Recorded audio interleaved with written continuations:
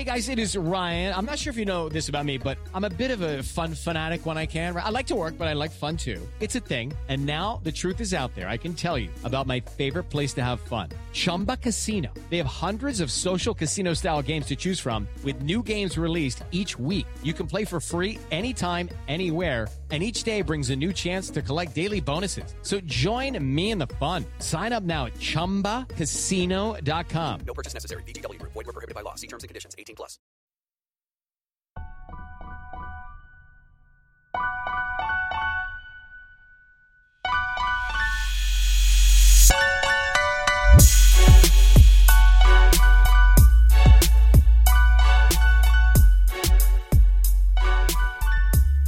What's going on, everyone? Welcome to another episode of Bro History. It's Henry Zamota and Danny Abdel-Jabbar. What's up, brother? How are you? Chilling, man. As per usual. How you doing? It's going pretty well. How are you? What have you been doing? Not really a whole lot since we last spoken. Actually, earlier today I turned on the Friends reunion documentary. Have you ever? You a fan of Friends? You ever watch Friends? No. Okay. Why don't we just talk about Israel-Palestine like we were last week? All right, I guess so. Right now we are recording at 10:30 or 10:40 p.m. on Thursday, the 28th. So this episode will be released on Sunday. But yeah, we did an episode last week on the origins of the conflict that's going on in Palestine. Hey, Palestine doesn't exist. We did these and are doing these episodes with the expectation that people are going to be a little upset with the things that we say. At least some people will be. Some people. Well, actually, I think everybody ends up getting upset for some reason. Either because we're not giving a narrative or because we're not giving enough of a narrative. You know, we're too soft on one or the other side, or we're too hard on one or the other side. There's no pleasing you guys, but I will say that you guys ate this episode up because it definitely was among, probably arguably one of the heavier downloads in the first week of our show, really. So clearly, you guys were hungry for this content, and we decided to keep it going. And what's interesting is that, I mean, it's not interesting. This is a topic that it's kind of taboo. You know what I mean? It's been taboo for my lifetime. It's considered the third rail of politics, talking about Israel. So I think that there is less of a stigma than there has been ever. But yeah, last episode we received the messages from people who listen to the show, people who are first-time listeners, and most of the messages were they weren't messaging us because they liked our take. I'll just put it that way. So here's an email that I received from someone who listens to the show, and who's been listening to us for a while. So I appreciate the message, but I'm going to read it out, and then we can kind of build up from here. Hi, Henry, Danny. Your last podcast on Israel-Palestine compelled me to reach out to you. For the most part, I find you guys pretty even-handed when it comes to foreign policy issues, and that's one of the reasons why I'm a fan of the show. However, your last episode was overwhelmingly biased against Israel. First and foremost, I find it funny that you call the Syrian lunatic head choppers while refraining from criticizing Hamas. Hamas shares the same worldview of many of the extremist Islamic groups fighting in the war in Syria. Also, why is Israel the bad guy but a brutal dictator who drops barrel bombs on his own cities, killing thousands of innocent people? Spare your condemnation. I think he's talking about Assad there. He's talking about Assad, who is the democratically elected president of Syria. Didn't you just see the vote? He won 95% of his vote. Right. So that's how much his people love him. Totally legit, I'm sure. 95. But he's still not as popular as his father, who was winning like 99 or 100%. 103% to 104%. Still living in his father's shadow. Yeah. I know Israel is not perfect and has done a lot of bad things. However, I think you fail to see that the reason for their current policies are for their own security. I get this argument, man. I used to make the same argument when it came to Israel and Palestine. I get a lot of the arguments on the Israeli side of like, these people, we try to make peace with them. They just don't want peace. They want to eliminate Jews. These people are crazy. These are Islamofascist. I'm not going to sit here and lie, or we're not going to sit here and lie to you and say Hamas is, in the words of Tim Dillon, is a theater group. No, they're a violent group that has engaged in terrorist activities, and we're happy to point those activities out, or some of the past. Do you want to do that? Like, do you want to go over some of that? Definitely. And I think after reading this and also just seeing some of the responses that we got, maybe we weren't clear enough that Hamas is bad, right? And I thought we were pretty clear about that, but I think it goes without saying that we don't believe in like bus bombings and suicide bombings. Yeah, if you listen to the show. It's kind of a shame if we have to restate that. But some people are binary the way they think, and you are either against Hamas or you're with Hamas. And I think the trouble is the trouble with the last episode was honestly just that we were bringing up factual and relevant lines of argumentation about, not necessarily in support of actions that Hamas has done or other terrorist groups among the Palestinians, but for context of them, right? And I think that's what we were aiming to do, and we wanted to show that it's not so cut and dry as you're led to believe. And so I want to take this opportunity to just maybe work in a bit more on the one perspective, which is that Hamas is a piece of shit terrorist organization. And I found literally right on the website of the Israeli Ministry for Foreign Affairs, and they pretty extensively list out pretty much every suicide bombing and terrorist attack that has happened against their country. They do a really good job with documenting that, and I just want to take some time and actually just read through some of these with this. So let's start like around 2000, so June 2001. So there was a suicide bombing of a Tel Aviv discotheque that killed 21 people and injured 120. About a month later, there was another one at a restaurant, which killed 15 people and 130 were wounded. A couple months later, in December of the same year, there was a double suicide bombing in a pedestrian mall, the Ben Yehuda Street pedestrian mall in Jerusalem. And 11 people were murdered there and 188 wounded. There was another one that same month, pretty much the next day, actually, December 2nd, where a bus line had been bombed in Haifa. That was 15 people were murdered and 40 were wounded. 2002, the next year, in March, at a Jerusalem cafe, 11 people murdered, 54 were wounded.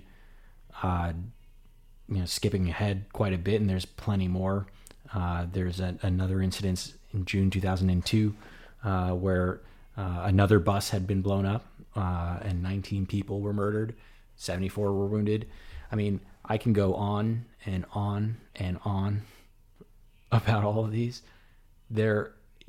It's almost countless, and every life that is taken in every situation is absolutely abhorrent. And what you learn from reading about a lot of these attacks is that for a bit in the early 2000s, it kind of sucked to live in Israel, as an Israeli.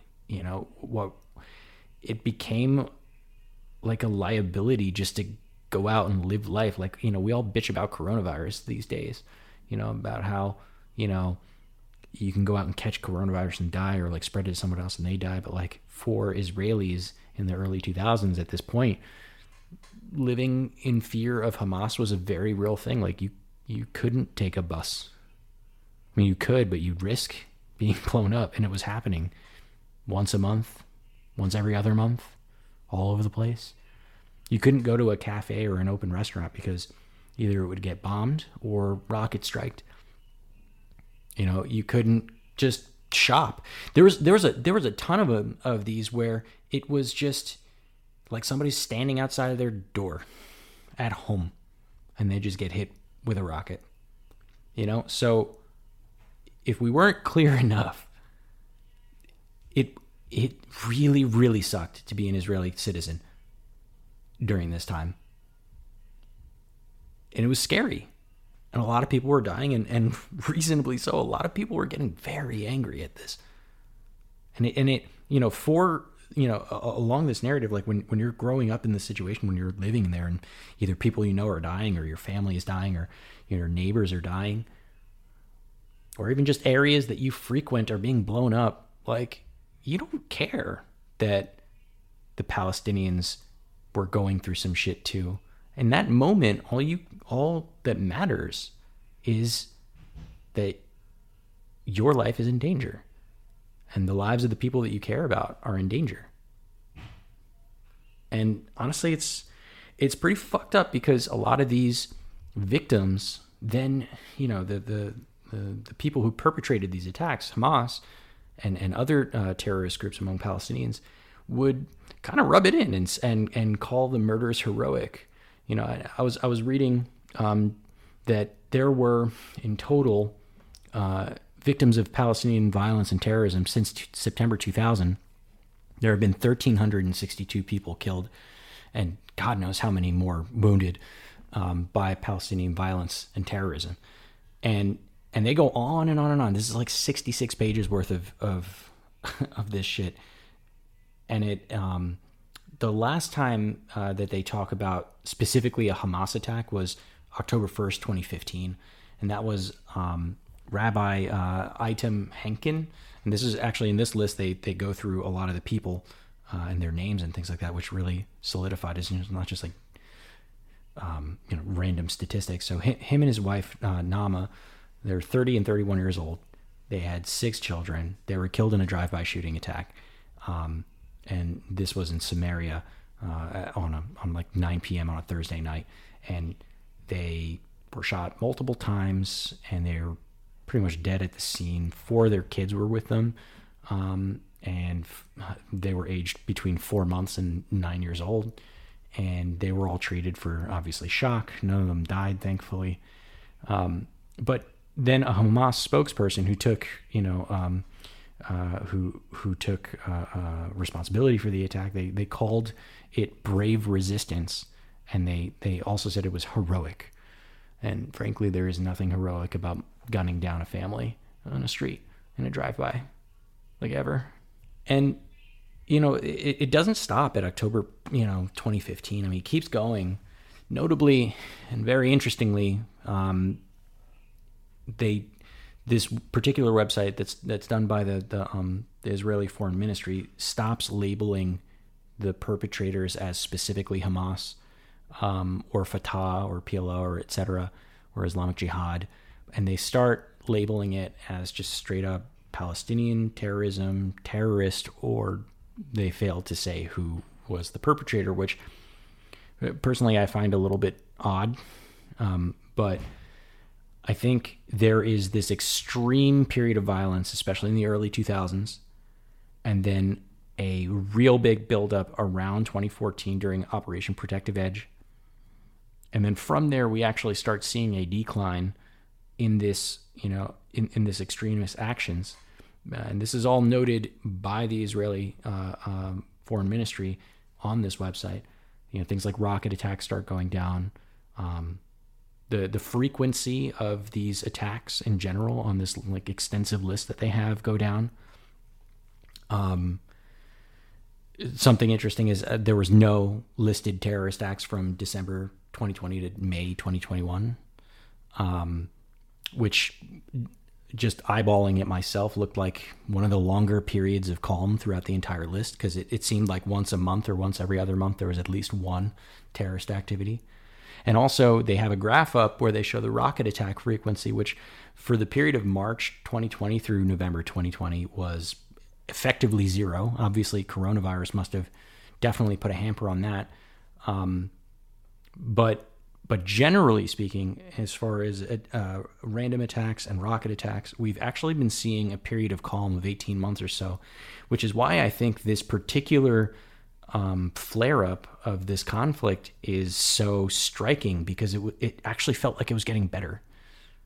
It felt like it was getting quieter, and then suddenly it exploded into what we went through in detail over the last couple weeks. I think it's worth going through the history of Hamas. In short, Hamas is kind of like Israel's version of the Taliban. So they're a Salafist Sunni group. They're resisting occupation. They engage in violent terrorist activity, such as suicide bombing. And like the Taliban, it's a Frankenstein monster that was inadvertently created to be a bulwark against secular enemies or a secular threat. You know, in the case of the Mujahideen, that was the atheist Soviet Union. And in the case of Hamas, that was the secular Arab nationalist groups such as the PLO. And this isn't like some crackpot theory. You know, this is a narrative that you're going to find in the Wall Street Journal. You're going to find it in the Washington Post. You're going to find it in the Times of Israel. You know, the first time I ever heard this, and it really kind of blew my mind, it was actually Ron Paul. Ron Paul was talking about this in Congress, and he was saying, it was, Israel actually pretty much helped create Hamas. And I was like, that's interesting. I never heard that. And then I said, okay, I looked it up, and it was like, oh, wow, everything he said was correct. In many ways, what's happening in the Middle East, and in particular with Gaza right now, we have some moral responsibility for both sides in a way, because we provide help and funding for both Arab nations and Israel. And so we definitely have a moral responsibility, and especially now today, the weapons being used to kill so many Palestinians are American weapons, and American funds essentially are being used for this. But there's a political liability which I think is something that we fail to look at, because too often there's so much blowback from our intervention in areas that we shouldn't be involved in. You know, Hamas, if you look at the history, you'll find out that Hamas was encouraged and really started by Israel, because they wanted Hamas to counteract Yasser Arafat. And you say, well, yeah, that was better then and served its purpose, but we didn't want Hamas to do this. So then we as Americans say, well, we have such a good system, we're going to impose this on the world. We're going to invade Iraq and teach people how to be Democrats. We want free elections. So we encourage the Palestinians to have a free election. They do, and they elect Hamas. So we first indirectly and directly through Israel help establish Hamas. Then we have election. Then Hamas becomes dominant, so we have to kill them. You know, it just doesn't make sense. During the 80s, we were allied with Osama bin Laden. And we were contending with the Soviets. It was at that time our CAA thought it was good if we radicalized the Muslim world. So we financed the madrasa schools to radicalize the Muslims in order to compete with the Soviets. There's too much blowback. There's a lot of reasons why we should oppose this resolution. It is not in the interest of the United States. It's not in the interest of Israel either. And I grabbed a quote from the Times of Israel, and this was written a couple years ago. And just to kind of prove what I'm saying this is not some thing to be allergic to or some conspiracy theory. During the early 1970s, the greatest enemy to Israel was known as the Palestinian Liberation Organization, who was known for waging terror attacks on Israeli civilians and targets all over the world. The PLO was known for being a socialist organization whose sole purpose was the elimination of the state of Israel, along with the establishment of a socialist state of Palestine, where the constitution would run by secular Marxism rather than Islam. there was an idea to bring about a branch of the Muslim Brotherhood into Gaza and the Palestinian territories to counterbalance the strength and popularity of the PLO. Yeah. Now, Hamas is an outgrowth of the Muslim Brotherhood. So the Muslim Brotherhood is they're a transnational Islamic group that was founded in 1928 by Hassan al-Banna. And in the 1930s, in Egypt specifically, right? In Egypt. And in the 1930s and 1940s, the Brotherhood had established branches all across the Middle East. So they had branches in Syria, they had branches in Jordan, they had branches in Palestine. The Jerusalem and the Jordanian branch of the Muslim Brotherhood was founded by the son-in-law of Hassan al-Banna. His name was Sayyid Ramadan.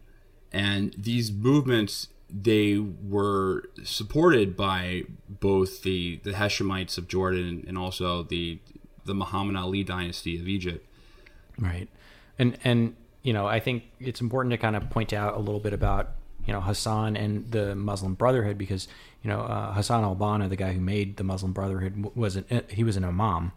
And, he really thought that the Arab society was lacking in a lot of different places, namely, specifically social services. Remember, we're talking about 1928 Egypt here, right? So it's not a surprise that they were lacking social services. So things like charities, education, stuff like that. And he honestly really didn't like the secularization of the Arab world, specifically Egypt, but definitely the Arab world by European imperialism.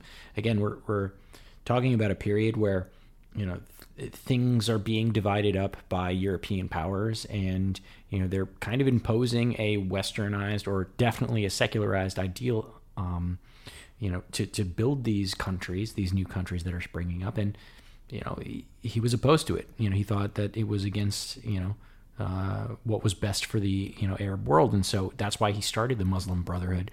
And the first thing that they started doing was setting up a lot of these social services in Egypt, and it was super, super popular, which is why it ended up spreading to all those other countries that Henry had mentioned.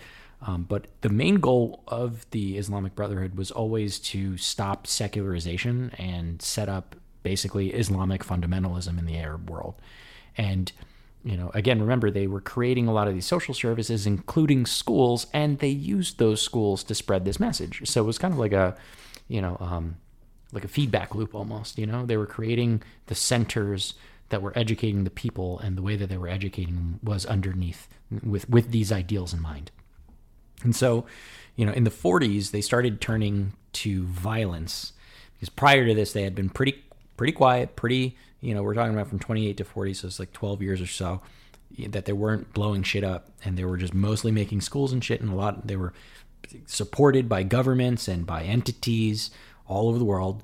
And then in the 40s, this just goes to shit. They start bombing buildings, assassinating like political enemies and shit like that, because they started feeling like they were gaining enough traction as a multinational group that they wanted to start grabbing more political power. And I guess this is the way that many of them decided was the way to go.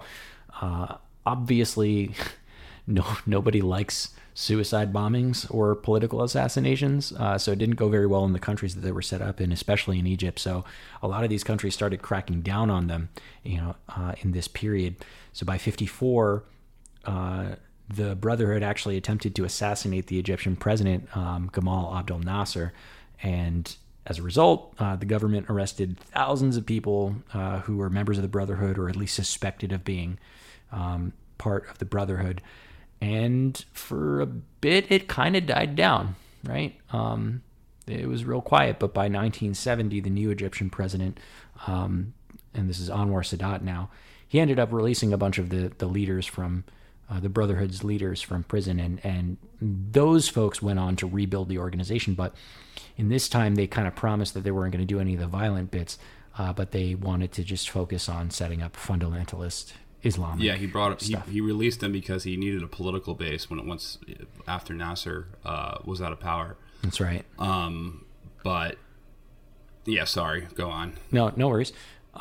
I think by this point, so we're talking like post 1970, they're all out. They're basically rebranding themselves as like peaceful again, but they're definitely still interested in setting up a fundamentalist Islamic Arab world, and they start picking up steam again.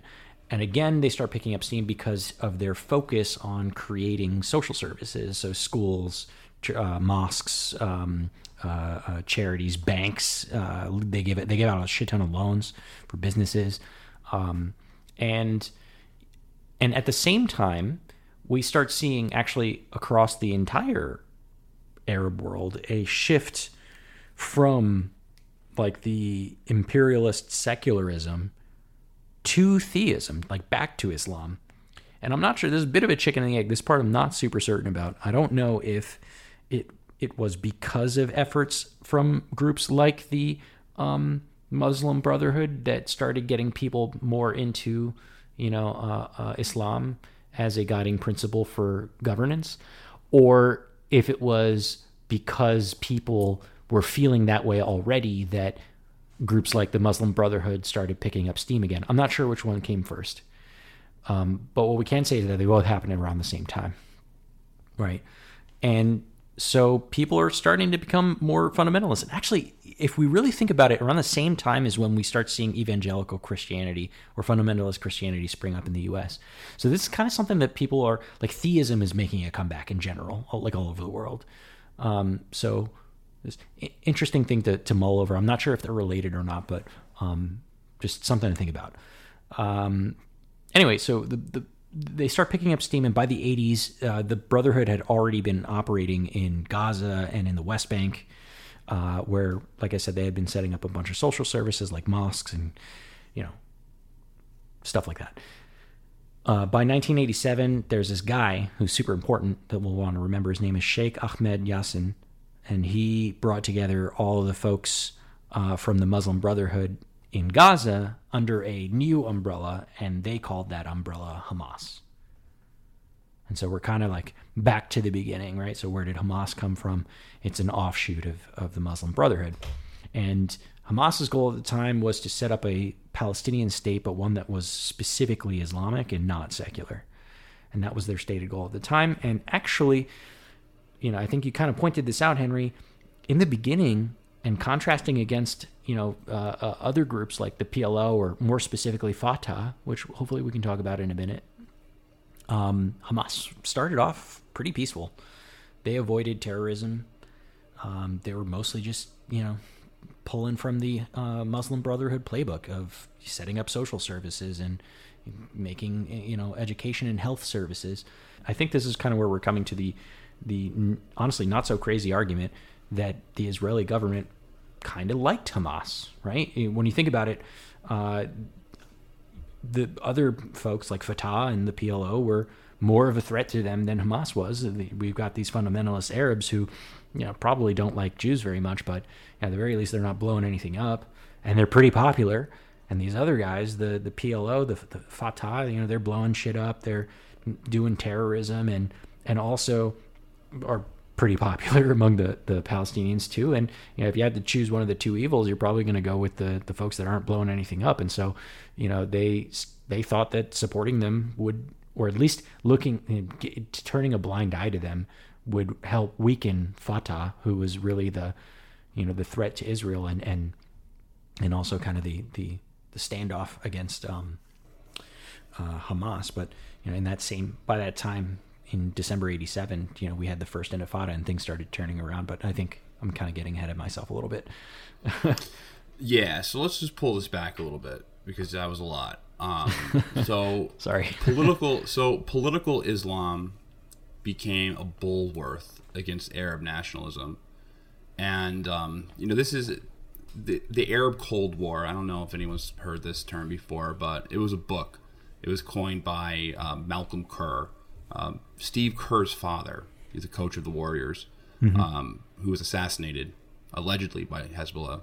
I didn't know that. That's interesting. What's interesting is that Steve Kerr, right after his father was assassinated, he played for Arizona and the Suns. Steve Kerr when he was I forget if he played for Arizona State or if he played for Arizona. I think he was Arizona State, and he was playing a game at Arizona. Might be getting this backwards. But when this happened, a bunch of fans Arizona fans were taunting him, yelling PLO, PLO. That's fucked up. And then he was like, I don't know why they were yelling PLO. We actually like those guys. They served as bodyguards for us when we were in Beirut. Oh shit. So he's like, I don't know what, but they were doing it with the intent to, be. Okay, round 2. Name something that's not boring. A laundry? Ooh, a book club. Computer solitaire, huh? Sorry, we were looking for Chumba Casino. That's right. ChumbaCasino.com has over 100 casino-style games. Join today and play for free for your chance to redeem some serious prizes. ChumbaCasino.com. No purchase necessary. Void where prohibited by law. 18 plus. Terms and conditions apply. See website for details. I'm Jane Perlez, longtime foreign correspondent and former Beijing bureau chief for the New York Times. I've been a foreign correspondent in lots of places: Somalia, Indonesia, Pakistan, but nowhere as important to the world as China. I mean, China is not dropping anti-democratic paratroopers into Montana.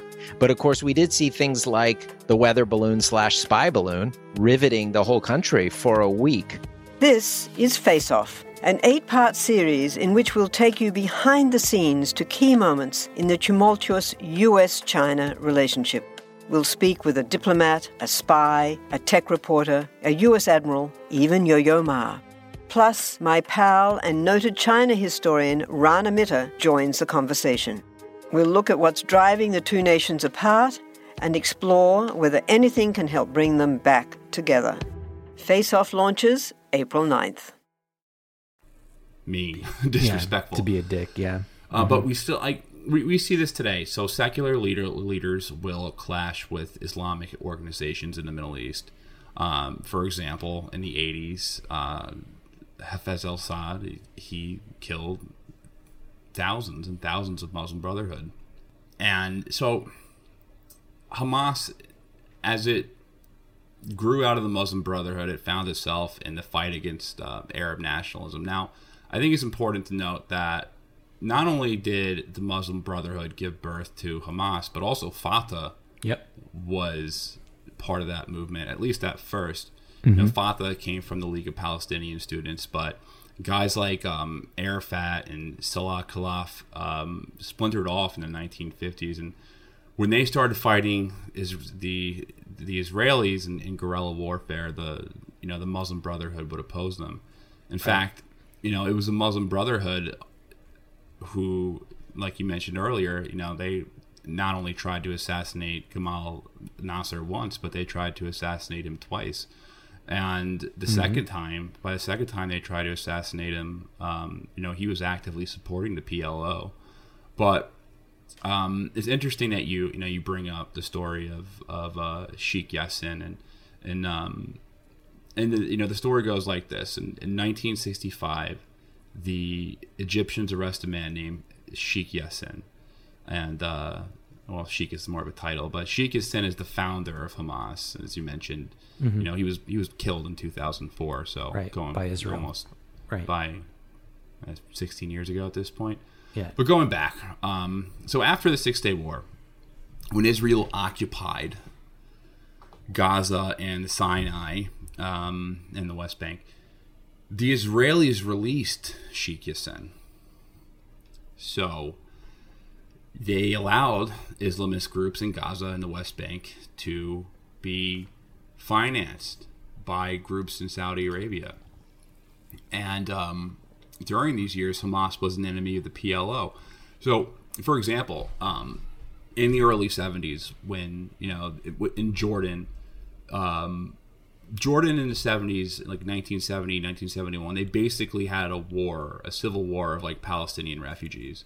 Hamas took the side of King Hussein, and basically Jordan was trying to like reclaim, kick out the PLO out of Jordan, and Hamas took the side of the Hashemites. And there's this really interesting, as mentioned, this has been written about for a long time. There was this article that came out in the Wall Street Journal, and it's from Andrew Higgins. It's from 2009. It's titled "How Israel Helped to Spawn Hamas." And to give you context of when it was written right after Operation Cast Lead, which was a very, very brutal and a very, very aggressive Israeli strike on Gaza that was, for all intents and purposes, meant to kind of shake people because they had just lost the war in Lebanon. And I'm going to pull this up because I think it's an interesting article because it goes over the history better than I could explain it. When Israel first encountered Islamists in Gaza in the 1970s and 80s, they seemed focused on studying the Quran, not on confrontation with Israel. The Israeli government officially recognized a precursor to Hamas called Mujama Islamiyah, registering the group as a charity. It allowed Mujama members to set up Islamic University and build mosques, clubs, and schools. Crucially, Israel often stood aside when the Islamists and their secular left-wing Palestinian rivals battled, sometimes violently. Also, I want to add to that point because they also let them keep a stash of weapons too, for exactly that point. So when the Islamists were fighting with the secular Palestinians, Israelis were like kind of okay with what is Hamas, what was Hamas then and still is Hamas today. They were like kind of turning a blind eye to the fact that they had a bunch of weapons because they were hoping that they would gun down the secular Palestinians that were more of a problem for them. The Muslim Brotherhood, led in Gaza by Sheikh Yassin, was free to spread its message openly. In addition to launching various charity projects, Sheikh Yassin collected money to reprint the writings of Sayyid Qutb. I think I'm pronouncing that correctly. I never knew how to pronounce that. Sayyid Qutb. That one's hard even for me. An Egyptian member of the Brotherhood who, before his execution by President Nasser, advocated global jihad. He is now seen as one of the founding ideologues of militant political Islam. If you all ever read the book Looming Tower, Looming Tower is a book about the basically the lead up to 9/11 and Osama bin Laden and the formation of Egyptian Islamic Jihad and the merger with the Afghan Arabs to eventually create Al Qaeda, and they didn't really go over. He doesn't really go over the plans for 9/11, but he goes over kind of like how Al Qaeda started. It's a very good book. Right. First chapter is about Sayyid Qutb, and he kind of lays that as a foundation for the rest of the book. That this guy was he was in the U.S. for a couple of years, and he became disenfranchised with Western values, and not like Western values now, like Western values in the 1940s when we're already conservative, a more conservative time. But he became disenfranchised with Western values of things like consumerism, and I guess whatever he thought was too provocative in the culture, and he came back and. Yeah. Secularism, and he came back to become a hardcore anti-Arab nationalist, and I guess so going back to what you just read, the point of what you just read was that the Muslim Brotherhood existed in Gaza, was allowed to exist in Gaza by the Israelis, and they let them spread the teachings of a guy who basically inspired Islamic Jihad. And eventually Al Qaeda, and definitely Hamas, the militant part of Hamas. So the article goes on. So Mr. Cohen, who worked at the time for the Israeli government's religious affairs department in Gaza, says he began to hear disturbing reports in the mid-1970s about Sheikh Yassin from traditional Islamic clerics. He says they warned that the Sheikh had no formal Islamic training and was ultimately more interested in politics than faith. They said, keep away from Yassin. He's a big danger, recalls Mr. Cohen. That's something that I've actually heard a lot. A lot of these Islamist leaders, a lot of them don't know the Quran very well, or don't know. Obviously I don't know the Quran at all, so I couldn't really tell you or judge or be the benchmark, but I've read that a lot of them have more political. But sorry. Oh, what were you saying? What was your analogy? I was just going to say, like, how U.S. freedom fighters or whatever, folks on either side of the aisle will not actually read the Constitution. You should have a Constitution in your pocket. No. I'm joking. I know someone who has a Constitution in their pocket. That's kind of ridiculous. I have my miniature Constitution, and I'm going to read it. Okay. Instead, Israel's military-led administration in Gaza looked favorably on the paraplegic cleric who set up a wide network of schools, clinics, a library, and kindergartens.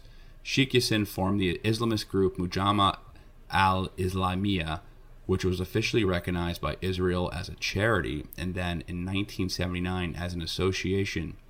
Israel also endorsed the establishment of the Islamic University of Gaza, which is now regarded as a hotbed of militancy. Yeah, well, that university gets blown up basically every couple of years. And they keep rebuilding it. Clashes between Islamists and secular nationalists spread to the West Bank and escalated during the early 1980s, convulsing college campuses, particularly Birzeit University, a center of political activism. As the fighting between rival student factions at Birzeit grew more violent, General Shalom Hariri, then a military intelligence officer in Gaza, says he received a call from Israeli soldiers manning a checkpoint on the road out of Gaza. They had stopped a bus carrying Islamic activists who wanted to join the battle against Fatah.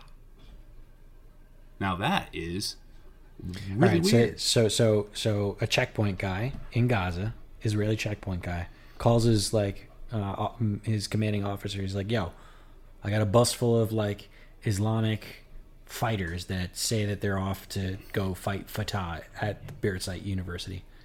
What do I do? So what does the general say? I don't know. I don't think that was ever addressed in this article. Well, actually, no. Excuse me, it is addressed in this article. I'm wrong. I said, if they want to burn each other, let them go. There you have it. recalls Mr. Hariri. Now so he basically says, just go for it. Let them kill each other. Yeah. If these two groups of Muslims want to kill each other, why not let them do it? Go for it. That's the mentality.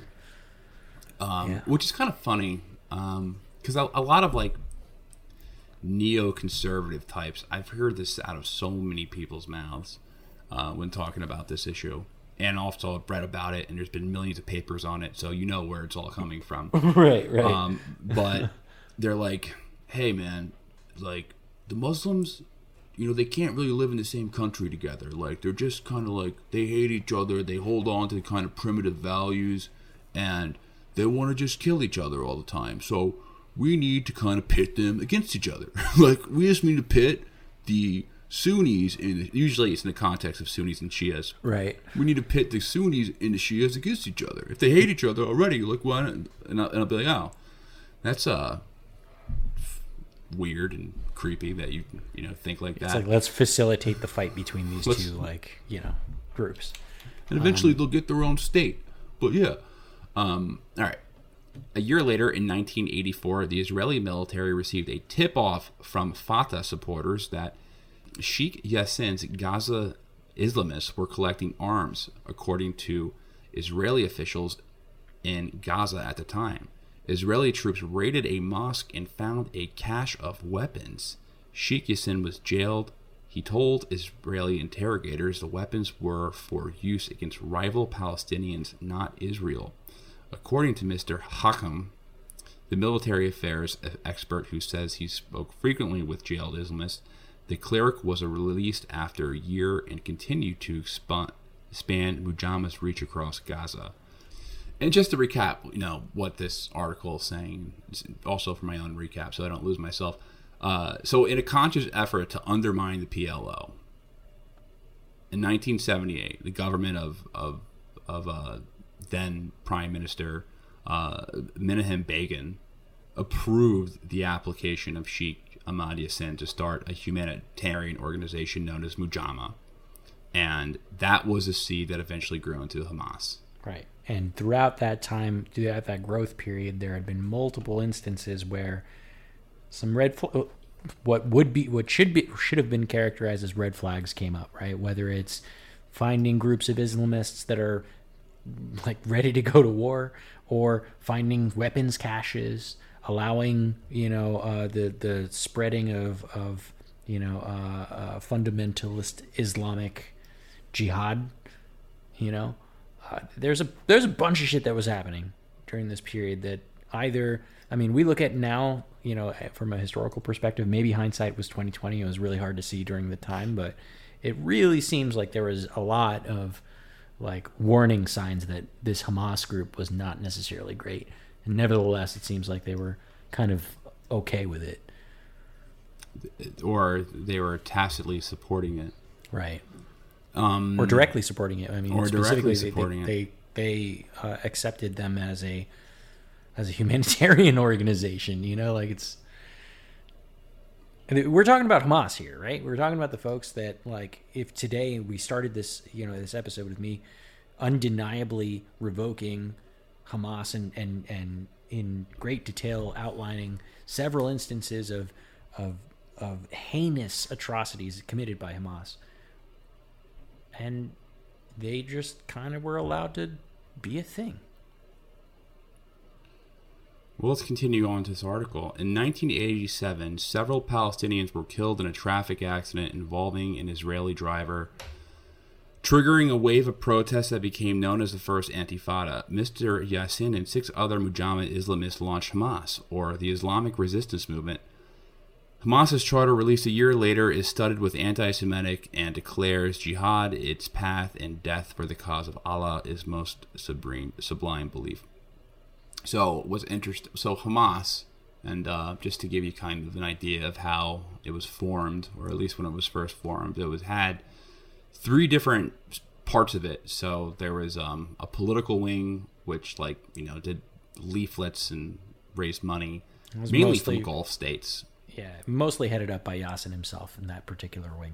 Also, it was recruited. So it recruited members. It co-opted mosques.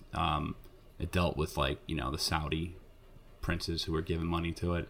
Right. The intelligence apparatus, which later then eventually merged into the Al-Qassam Brigade, which is the military wing.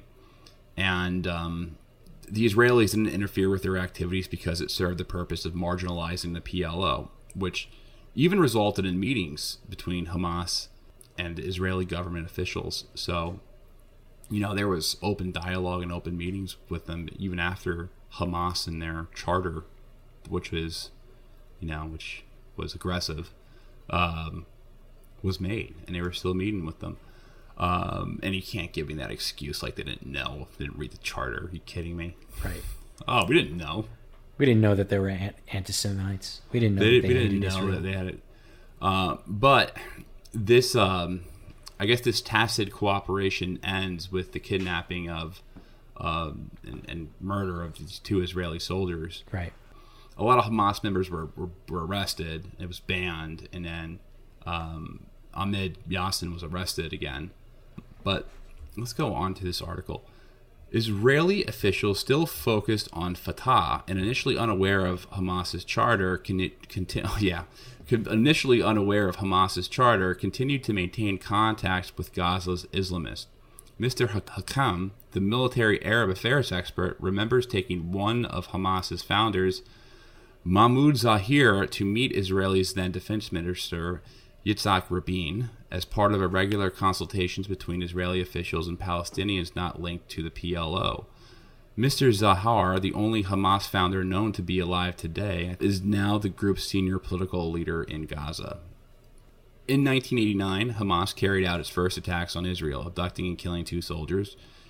Israel arrested Sheikh Yassin and sentenced him to life. It later rounded up more than 400 suspected Hamas activists, including Mr. Zahar, and deported them to southern Lebanon. There, they hooked up with Hezbollah, the Iran-backed A-team of anti-Israeli militancy. So this is actually where, hold on, before you continue, this is actually, that's an important bit, because this is where we hear a current argument, especially by Netanyahu today, about how Hamas was created by Iran, right? That's the narrative. Iran is through their proxies, Hezbollah, are funding and propping up and have effectively created Hamas. But that's like starting the story 2 chapters in, right? Sure, at this point, a lot of these Hamas activists were deported to Lebanon, where they did link up with Hezbollah, which is, definitely linked to Iran without a doubt, right? They're proxy forces for sure. I don't think anyone doubts that, except for maybe Iran themselves. They don't they don't admit it.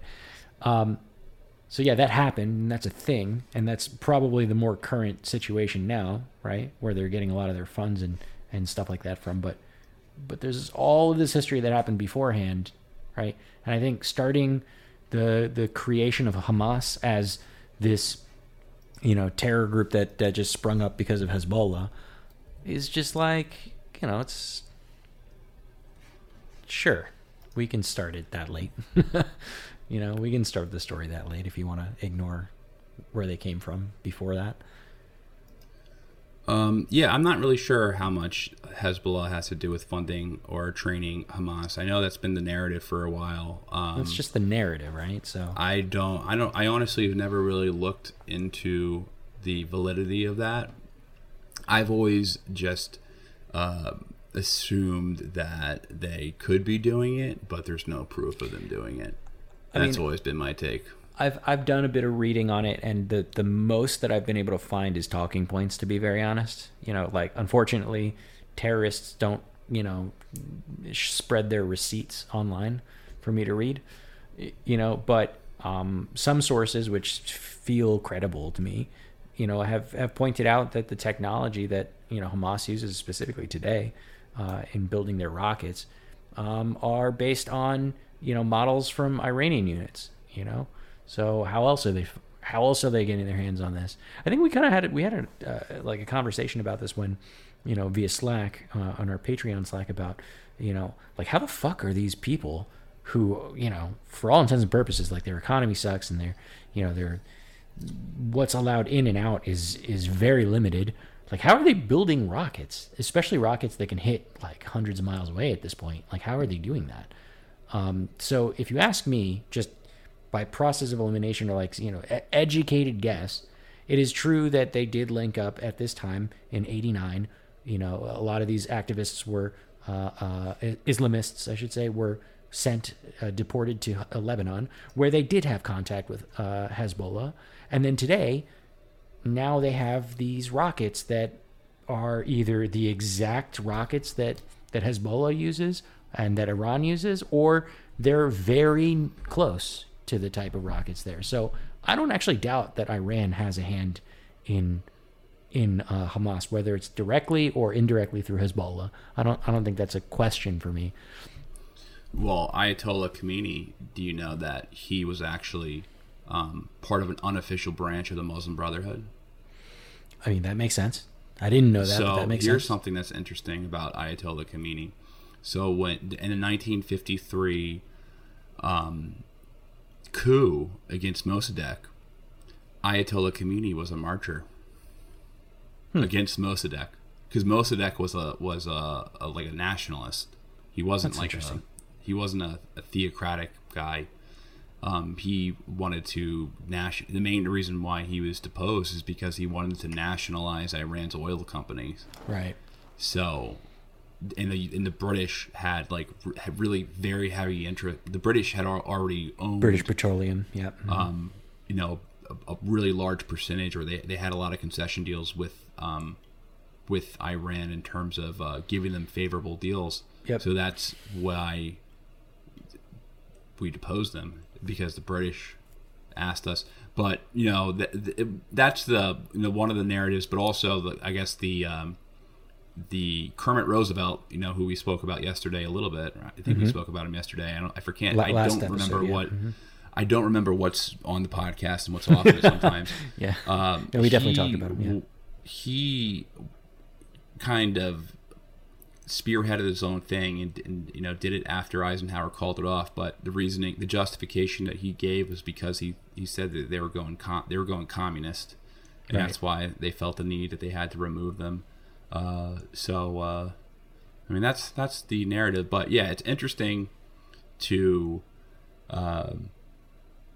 learn that Ayatollah Khomeini was actually the mean old Ayatollah was actually a anti-Mossadegh marcher. Yeah. So yeah, there's always been I've always heard things about Iran, kind of having relations with the Muslim Brotherhood, even though the Muslim Brotherhood is a Sunni organization. Like, the reason why it's weird, is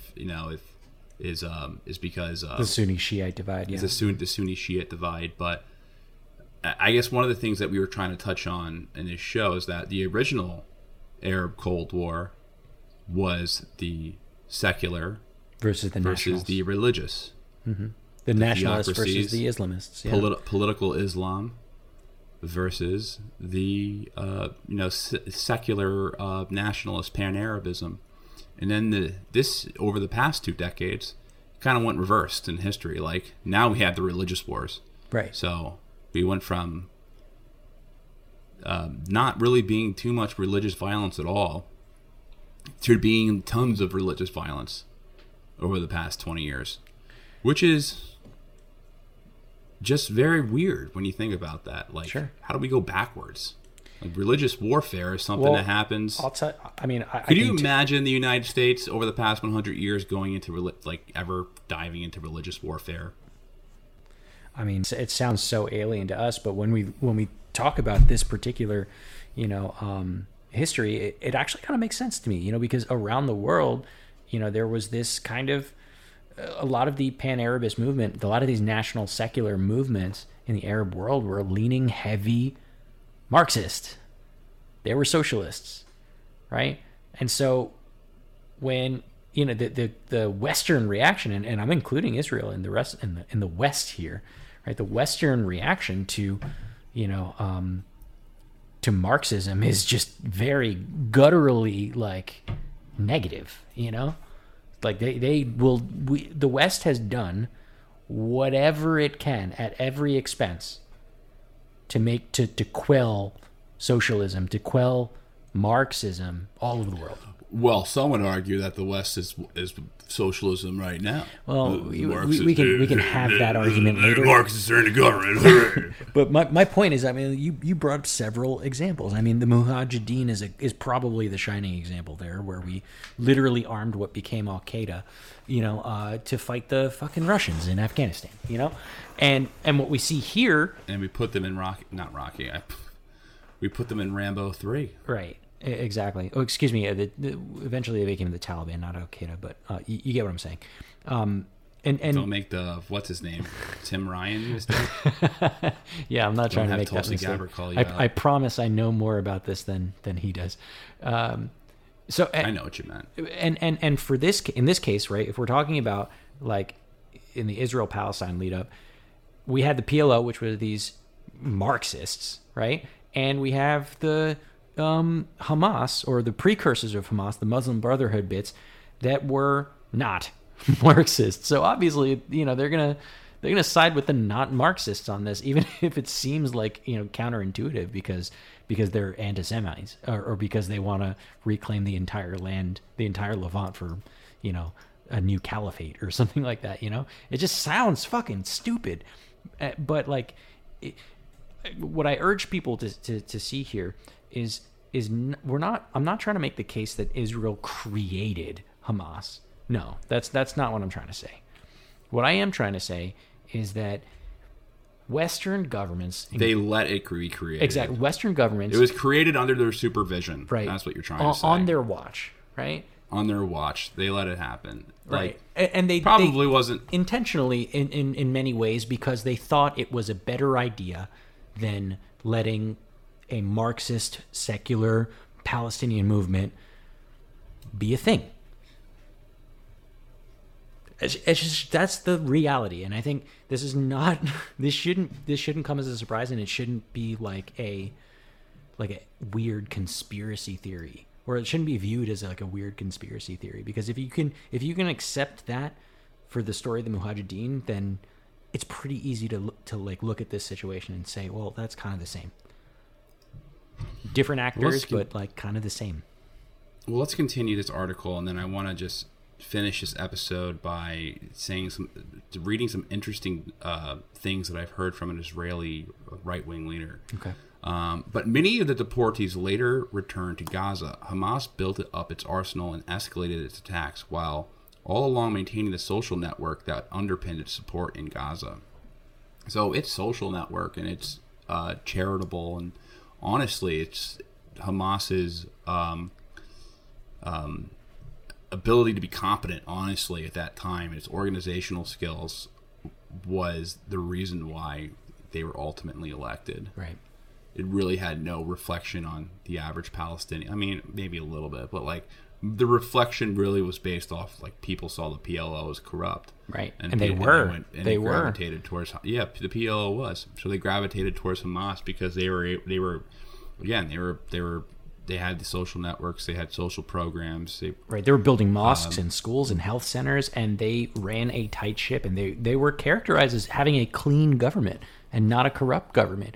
I mean, you look at that as a regular like human being, and you're like, well, yeah, fuck these other guys that are totally corrupt. This government is terrible. Yeah, I'm going to vote for the guys who know how to build a school, and like that helped my kids, and they knew how to build and they built a health center that I can go to when I'm sick.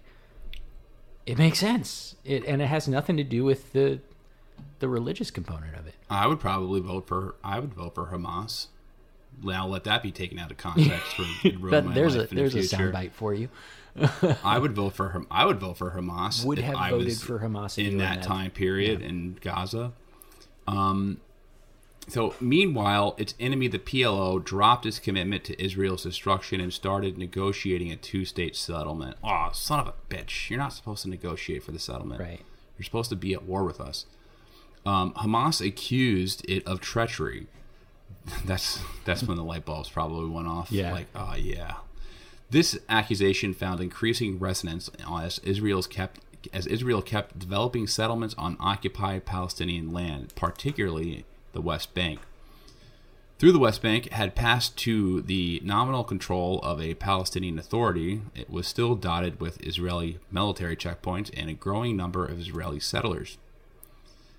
Unable to uproot a new entrenched Islamist network that had suddenly replaced the PLO as its main foe, Israel tried to decapitate it. It started targeting Hamas leaders. This too made no dent in Hamas's support, and sometimes even helped the group grow. In 1997, for example, Israel's Mossad spy agency tried to poison Hamas's exiled political leader, Mr. Mashal, who was living in Jordan. So what does that sound like when you kill somebody, or try to kill somebody? When you are trying to squash terrorism, but you just create more terrorism in the process. Like, if you've seen the movie War Machine? I feel like I did. With Brad Pitt. That? Yeah, I saw Brad Pitt. Mm-hmm. There's a scene in War Machine, and he's like Brad Pitt's character. That's the one where they're rolling around in the tanks and shit, right? Yeah, mm-hmm. That's not it. That's Fury. Oh, my bad. That's a World War II film. Want to learn how you can make smarter decisions with your money? Well, I've got the podcast for you. I'm Sean Piles, and I host NerdWallet's Smart Money Podcast. On our show, we help listeners like you make the most of your finances. I sit down with NerdWallet's team of nerds, personal finance experts in credit cards, banking, investing, and more. We answer your real-world money questions and break down the latest personal finance news. The nerds will give you the clarity you need by cutting through the clutter and misinformation in today's world of personal finance. We don't promote get-rich-quick schemes or hype unrealistic side hustles. Instead, we offer practical knowledge that you can apply in your everyday life. You'll learn about strategies to help you build your wealth, invest wisely, shop for financial products, and plan for major life events. And you'll walk away with the confidence you need to ensure that your money is always working as hard as you are. So turn to the nerds to answer your real-world money questions and get insights that can help you make the smartest financial decisions for your life. Listen to NerdWallet's Smart Money Podcast wherever you get your podcasts. It feels really good to be productive, but a lot of the time it's easier said than done, especially when you need to make time to learn about productivity so you can actually, be productive. But you can start your morning off right and be ready to get stuff done in just a few minutes with the Inc. Productivity Tip of the Day podcast. You'll hear advice on everything from how to build confidence to how to get the best night's sleep. New episodes drop every weekday, and each one is 5 minutes or less, so you only have to listen a little to get a lot more out of your weekdays. Listen and subscribe to Inc. Productivity Tip of the Day wherever you get your podcasts. That's Inc. Productivity Tip of the Day wherever you get your podcasts. Continue. I'm talking about. I think I'm talking about a movie about Afghanistan. It's called together. It's all Brad Pitt. It's late. It's late and very hot. This is usually the weird part of the podcast, right? The weird part of the podcast is when it gets late and hot. But War Machine was based off Stanley McChrystal.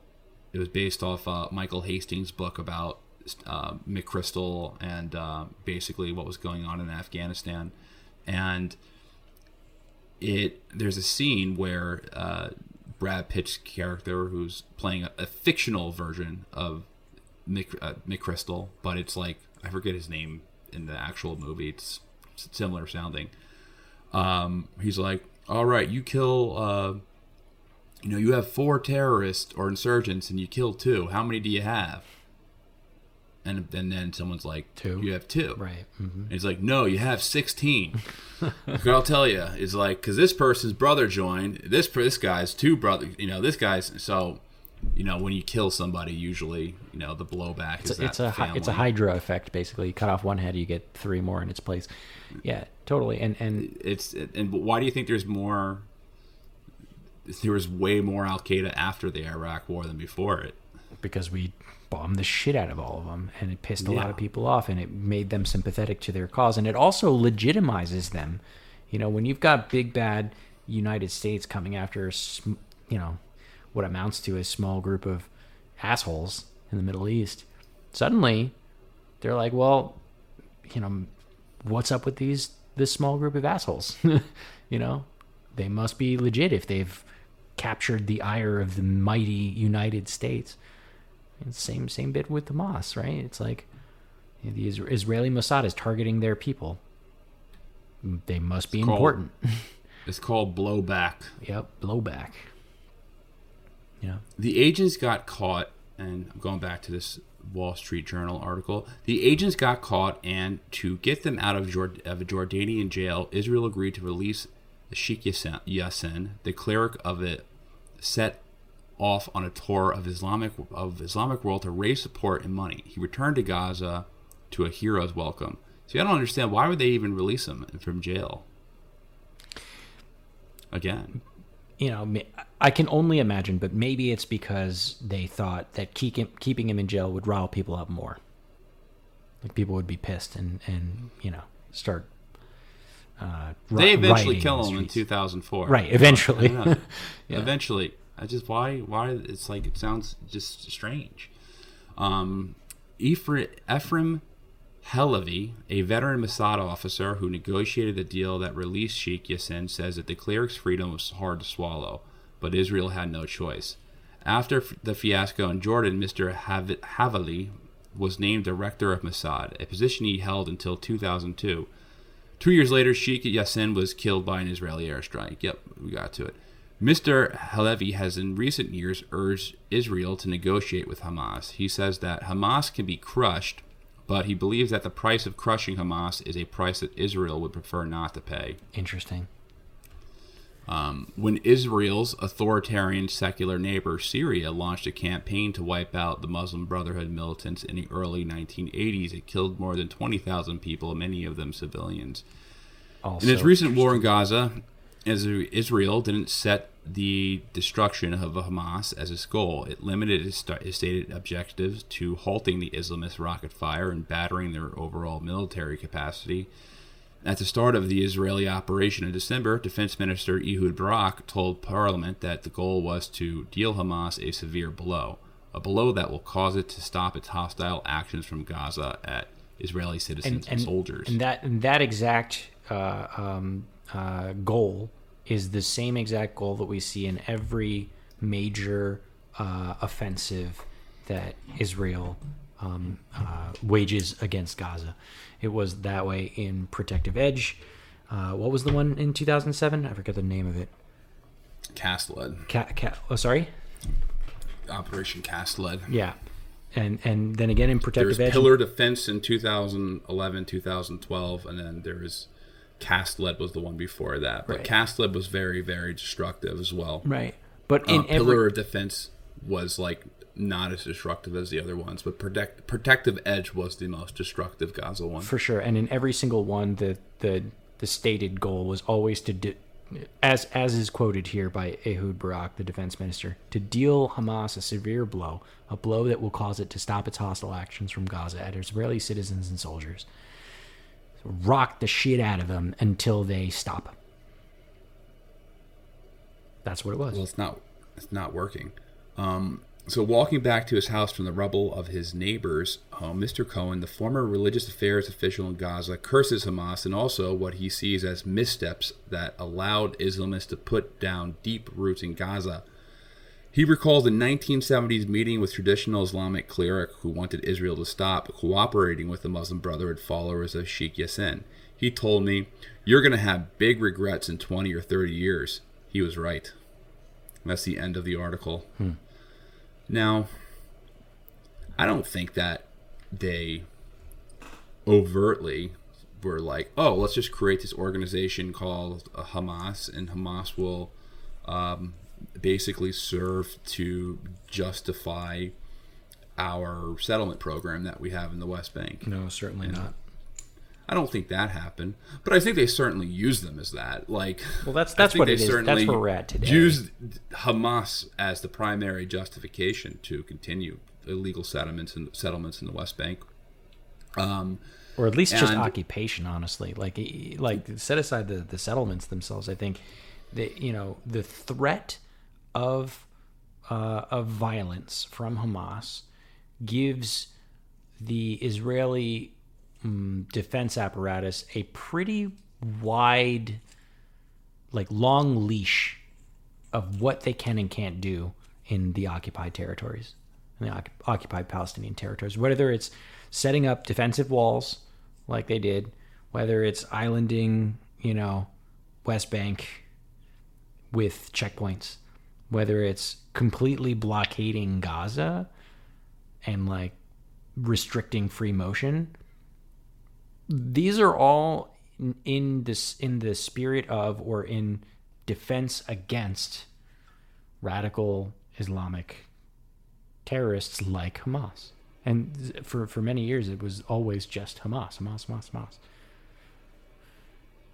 Yeah, but Hamas has just turned into a catch-all, well, actually, what defense for anything that Israel does. Yeah, so and what's wild about it, I mentioned at the top of the episode, was that they stopped talking about specifically Hamas since 2015 till today in all of the attacks, and they're just calling it now Palestinian terrorism, or not naming who the culprits were. But we're just we're supposed to draw the connection there. And this is directly from their government, right? There was 106 instances before 2015 that they specifically said that Hamas took responsibility for it, and then they just kind of stopped talking about it from 2015 on. And there were plenty more from 2015 on. That's because Hamas was becoming more reasonable.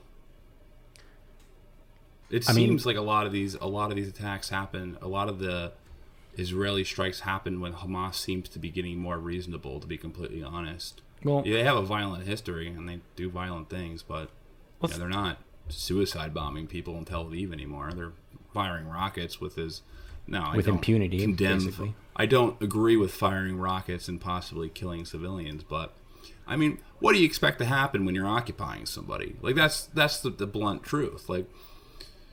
What do you expect to happen when you treat people so bad? What do you expect to happen when you are continuing to? So it's kind of funny because this listener, and I appreciate the email. I don't want to I don't want to diss you or anything like this, because I appreciate reaching out.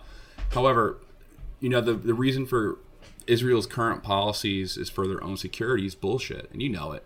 Like, they're not giving Palestinian people in the West Bank building permits and getting them and removing them through technicalities has nothing to do with security at all. It has to do with making your racial demographic. It's about selecting a preferred racial demographic and then enforcing policies to achieve that goal. As is new settlement creation. You don't create a brand new settlement in an occupied territory because you're afraid of more terrorism. Think how ridiculous that sounds. So you're creating a settlement inside the dangerous area? Inside a dangerous area for security? What? There's a wall for security. The wall, by the way, annexes territory. It goes in like a couple of miles over the line that it was supposed to be. Yeah. But, I mean, even though the wall annexes territory, how do settlements help with security? That sounds unbelievably ridiculous and like just not well thought through. And the intent from Israeli politicians that you hear is, it says we need to, the reason why that human rights report came out, the one that we were discussing the other day, where it said Israel is an apartheid state, and B'Tselem also came out and said Israel is an apartheid state. Human Rights Watch said that Israel is committing crimes against humanity. The reason why they were able to put that report out, or, because they've been doing this for a long time, so people are like, why now? What's the political angle about putting this human rights report out? Right. Oh, everyone's ganging up on Israel for no reason. Mm-hmm. So lefties. The reason why they're able to put it out is because Israeli politicians, such as Benjamin Netanyahu, who are trying to cater to Israel's very, very extremist right, are talking about how they are talking about they're providing open intent of maintaining a Jewish demographic. Right. And they're not quiet about it. They're very clear about it. They're not quiet about it. They're very, very loud about their intention. Like, you can just look up like what they're saying in open about maintaining a Jewish domination in that region, for demographic reasons, and for other reasons, for purely demographic reasons. So it has nothing to do with security. It has everything to do with making a preferred outcome, ethnic or demographic outcome. And a state, you can have the argument like, does a state have the right to manufacture its own, its preferred ethnic outcome? But a state can do that, but not at the expense of somebody else, at another group. Like, if you all want to buy private property and make a state that allows one ethnic group or whatever, if it is non-violent, then that's fine. Like, you're not hurting anyone. I mean, I suppose that is the argument for the settlers right now, that they're buying private property and they're doing that non-violently, and therefore, and the response that they get out of it is violence, right? That is the argument on that side, and let's give that some airtime for a moment. And it's true when you say it that way, but again, we're not talking about when we start digging into some of the legality of it, and when we start really inspecting it, we're not always finding a cut and dry, like this was empty land and private property that was duly purchased. Like in many of these situations, there's some sketchy backstory to how how that land was acquired. And I don't need to rehash the entire 2.5-hour episode that we did last time around, where we talked about, like we started in Ottoman land, ownership laws, but, truly sometimes you have to go that far back to realize that, these folks that were already living there for hundreds of years, thousands really, got a raw deal. And they're going to be upset about it, regardless if you think or if we claim that it's legal or not. It's just raw deal in general. And continuing to do so is provocative, regardless if you have a quote unquote legal and backing or not. It's just definitely very provocative. So the thing that you said earlier was like, what do you expect to happen? What do you expect the what do you expect the outcome is going to be? The people are just going to like peacefully roll over and die. Treating another group like shit. Yeah, it's like at least people want to die with dignity if they're going to die.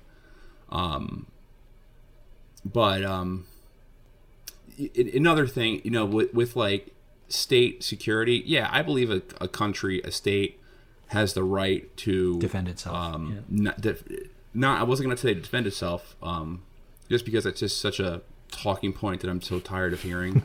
I was going to say a state has the right to allow certain people and not allow people in based off their security risks. Well, what the Israelis are doing is they're not looking at individual people. They're just they're just throwing a really wide net on Palestinians and denying their right of movement based off security reasons. Just by virtue of who they are. But by virtue of who they are. It's not like looking at this person who may have a violent history or, they have intelligence. They just blanketly not letting people move through borders. So none of their, most of their, what they're doing has nothing to do with their security.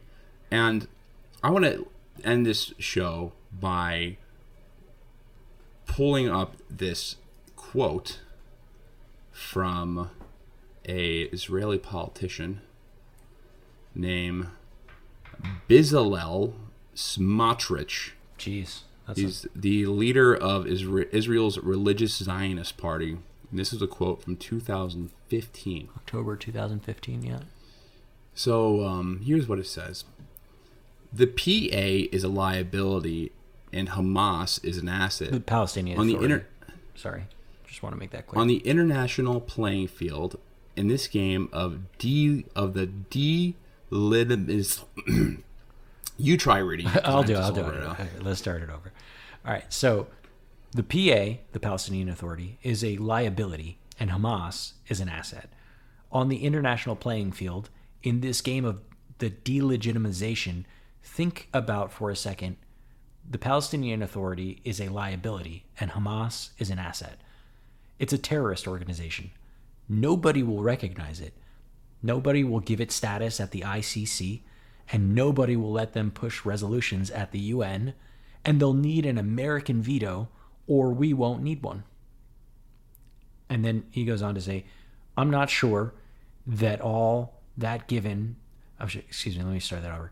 He goes on to say, I'm not sure at all that given the current situation, given the current facts that the central playing field we're playing in is international, their Abu Mazen or Abbas is costing us serious casualties, and Hamas in such a situation would be an asset. I don't think we need to be afraid of that, afraid of Hamas taking over. So here's a guy in October 2015 who is the leader of Israel's religious Zionist party, who is clearly making the case that Hamas is better for Israel than the Palestinian Authority by virtue of it being a terrorist organization. You should let that sink in. That's the language. That's fucking crazy. On the international playing field, in this game of the delegitimization. I can't I can't say that word. I'm sorry. Yeah, it's fine. Delegitimization. Delegitimization. It's after 12 p.m. on Thursday, so that's usually when my slurring of words comes out. But I will conquer that word one day. I conquered misogyny. Clearly, you haven't conquered it. Misogyny. I'm back. Misogynistic. Yes, I have. Mm-hmm. Some words I can't really pronounce very well. My cross to bear. Yeah, but I think that Hamas is used. It's the Frankenstein. It's Israel's Frankenstein. It's the boogeyman. It's a creature that was created for the benefit. I just kind of want. It served two purposes. Hamas serves two purposes, or it had served. Now it began as serving one purpose, the purpose of, obviously what we went over pretty thoroughly is that to be a bull to counter the PLO and secular nationalism, but now it just serves a purpose of delegitimizing. Yes. the Palestinian Authority. And, yeah, I think that part is nuts to me because in the top of this episode we are making the claim, the very, very serious claim that Hamas is a bad organization, that Hamas is a terrible institution that has caused a lot of human suffering in this region, both definitely Israeli, but also as a result, Palestinians as well. We agree. We think they're fucked up. But when you start looking at where they came from, if we all can agree that they're a fucked up institution, it makes it really troubling that that their origins were not only allowed to thrive but were encouraged in many ways by the Israeli government and by lots of organizations all over the world. So we created this monster, and now that we recognize it as such, as a monster, you would think that the entire apparatus would be working against it, but quite the contrary. This guy, who's just one of many voices in Israel's religious Zionist party, are basically saying that this is a useful tool. Because if we can make this connection that Palestinians are Hamas and Hamas are Palestinians, and Hamas is the bad guy, and they're terrible and they kill people, then you can never legitimize. And if you say Hamas speaks for Palestinians, like, you can never legitimize a Palestinian claim for statehood or for anything for that matter. At what expense do people like Bezalel Smotrich propagate the idea that it's okay to have a Hamas? And the expense is human lives, is Israeli and Palestinian alike. Yeah, and I just think it's a part of the just the old legacy of which has been going on for a long time, of Western countries financing and fostering extremists in the Arab and Muslim world in order for some geopolitical reason. Right. It's interesting that pretty much it's just such a long history of funding either terror groups or the origin or the seeds of terror groups. Fun history. We actually talk a lot about that in our podcast. Right. Probably a bunch of them we cover this topic, so I can't remember the certain episodes. I don't know. What's a good episode on that we've done? I mean, we've done on the Mujahideen. That's probably a good one. We did some episodes on the origins of Al-Qaeda. Mm-hmm. Yeah. Lead up to 9/11 would be another great lead up of 9/11 series. That was last year around September. Anything that we do on Syria, we'll probably go over that pretty thoroughly as well. I guess, but as a proxy, also Yemen. A lot of our Yemeni coverage has elements of this sprinkled in as well. Yes. I guess we're back to our roots, talking about the Middle East again. Yep. All right. I'm checking out. Thank you guys for listening to another episode of Bro History. We really do appreciate it. You guys continuing to listen to us and bearing through us on these hot late spring nights that are about 100 degrees, where we get delusional and kind of hazy by the end of the podcast. Yeah. So we appreciate that. If you like the show, rate and review the podcast. That is the number one way to help us grow this show, is rating and reviewing the show. Give us a 5 stars. That's the best thing that you could do. It really helps us. And you can also join our Patreon if you're interested. There's some extra content in there, and you get to our Slack account. We have a good community going on where we are constantly talking about these things. Danny, you want to lead us out, buddy? Nah, I'm good. I'll leave you hanging. All right, Danny.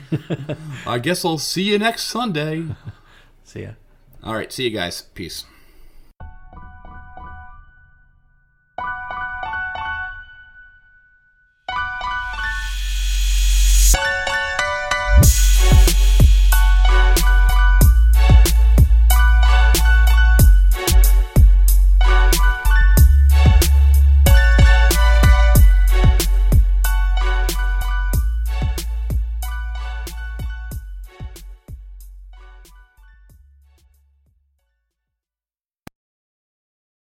Lucky Land Casino, asking people, what's the weirdest place you've gotten lucky? Lucky? In line at the deli, I guess? Aha, in my dentist's office. More than once, actually. Do I have to say? Yes, you do. In the car before my kids' PTA meeting. Really? Yes. Excuse me, what's the weirdest place you've gotten lucky? I never win and tell. Well, there you have it. You can get lucky anywhere, playing at LuckyLandSlots.com. Play for free right now. Are you feeling lucky? No purchase necessary. Void where prohibited by law. 18+. Terms and conditions apply. See website for details.